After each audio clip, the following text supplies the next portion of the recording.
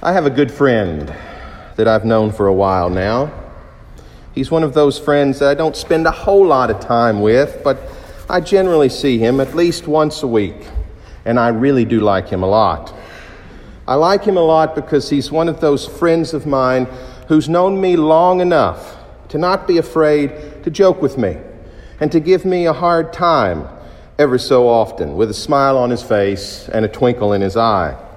And I can always count on this friend of mine to poke me a bit when it comes to my vocation as a priest in the church, which I tend to appreciate because the Lord only knows that we priests in the church set ourselves up often for a good poke and a good challenge.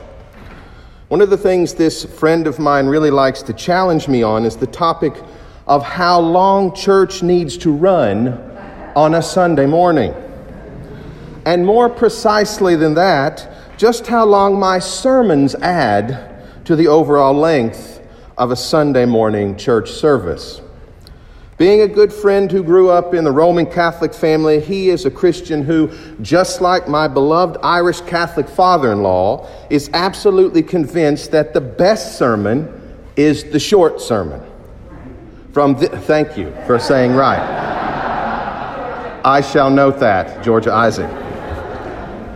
From this very good and solid perspective and upbringing, brevity in all things, especially preaching in the church, should not only be recommended, but should always be aspired to by we ministers of the church. The Protestant acclamation of the 17th, 18th, and 19th centuries toward extended, excursive preaching from this understanding is just downright inconsiderate for the person sitting out in the pews. And besides that, who really can ever expect to remember what a preacher says after 5 minutes on the Tuesday after the Sunday anyway?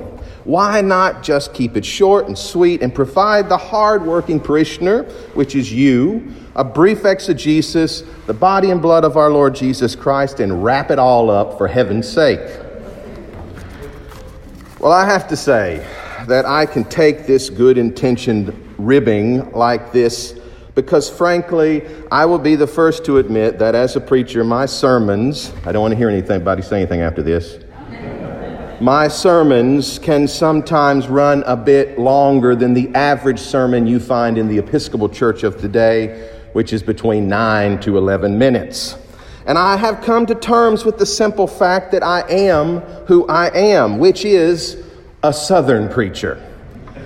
And that Southern inclination of storytelling is part of who I am. Sometimes every now and then, those stories told by me can run a little longer than intended and might even meander just a bit. Not that that happens often, but I am perfectly willing to admit that sometimes my old Southern Baptist snake-handling holiness upbringing kicks in and I might run a bit long. Of course, I've told my friend many a time, and I've told my father-in-law, they are to have grown up in the churches I grew up in the eastern Appalachian Mountains of Kentucky. Those sermons were long, 30 to 45 minutes on average. And I can take this challenge because, frankly, my friend has a good point. Why not just cut the sermon short and let folks get on with their day? I mean, if you've been coming to this church long enough, you've already heard all the Bible readings before. What else is there really to say? And why not get to the point and not run the risk of putting anyone to sleep? And my friend certainly is not out of step with the rest of the culture in 21st century America. Nobody, not even the Baptists, like to have to wait for anything these days. When we go to the grocery store, nearly all of us like to get in, get what we came for, and get through the checkout without having to wait in line. That's totally where I am when I go to the grocery store.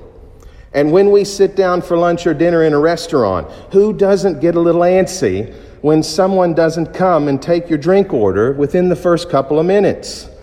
That's me.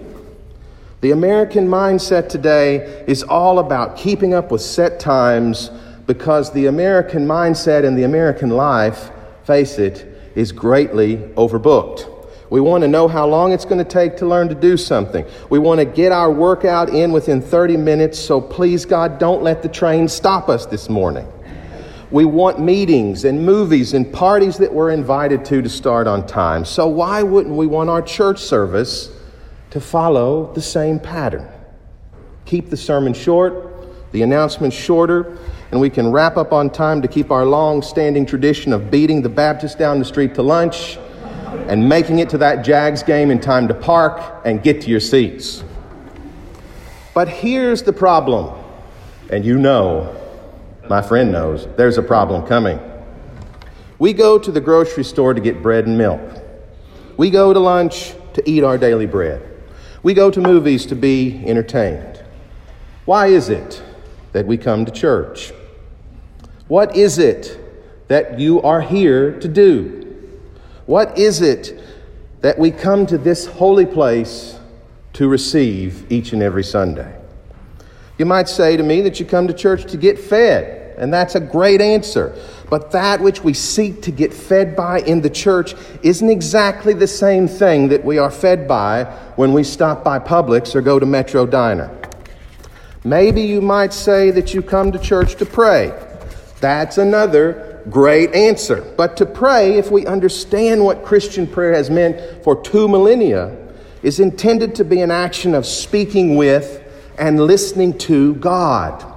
Now, I don't know about you, but if you have a meeting set up to speak with and listen to another person in a meaningful way, a quick in and out and a quick in and out plan is ridiculous.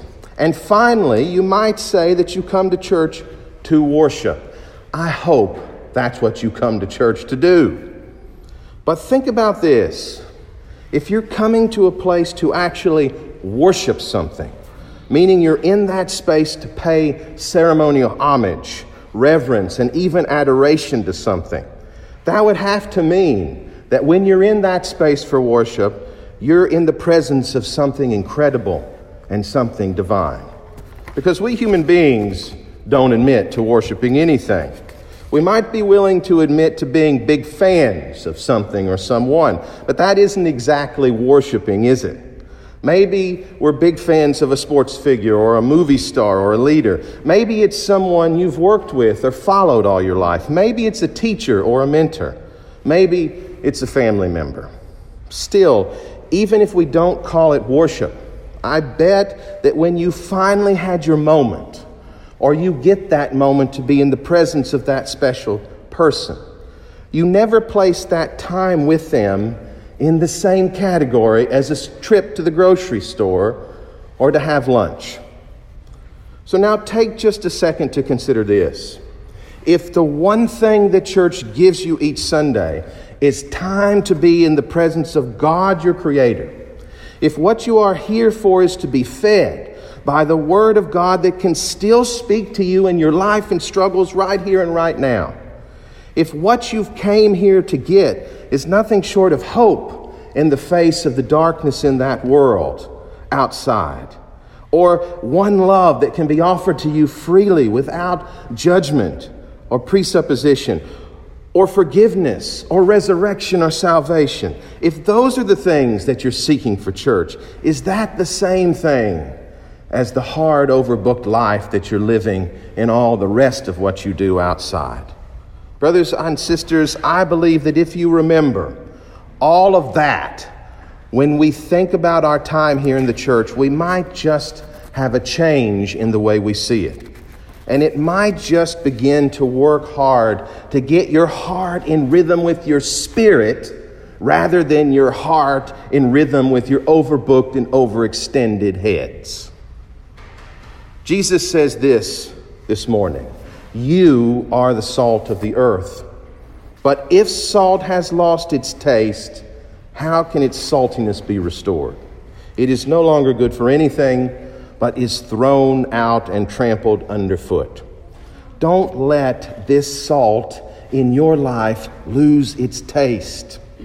Jesus also says, you are the light of the world. A city built on a hill cannot be hid. No one, after lighting a lamp, puts it under a bushel basket, but on a lampstand, and it gives light to all in the house. In the same way, let your light shine before others, so that they may see your good works and give glory to your Father in heaven. Don't look at the church and ask the church how it can restore its saltiness and brighten its light. If the church is doing what it is supposed to be doing, it has all the salt and all the light that the world needs in the words of the Holy Scripture that are read and preached, and in the physical actions and godly graces offered in the sacraments. Use the church to feed you, to give you your saltiness, to give you your light. And don't fret or worry about this holy time that you are spending once a week in the presence of God. Believe me when I tell you, that is what needs to be why we gather in this holy place in the presence of God, to be fed by the Word, to offer the prayers and thanksgivings and spiritual songs, and to worship the God, our Heavenly Father, who made us and sustains us and loves us. And if that's where you're coming to every Sunday morning, and that's what you're longing for, I ask you, why would you ever be in a rush to leave? What could possibly, in this hour, be more important? There ain't no question that we preachers can go a little too long. But I have to tell you, sometimes we can't help it. We love God's Word so much. It's so hard to keep ourselves from talking about it. And we want to give that to you so you can be a light to shine in this dark world. As the psalmist says, hallelujah, happy are they who fear the Lord and have great delight in his commandments.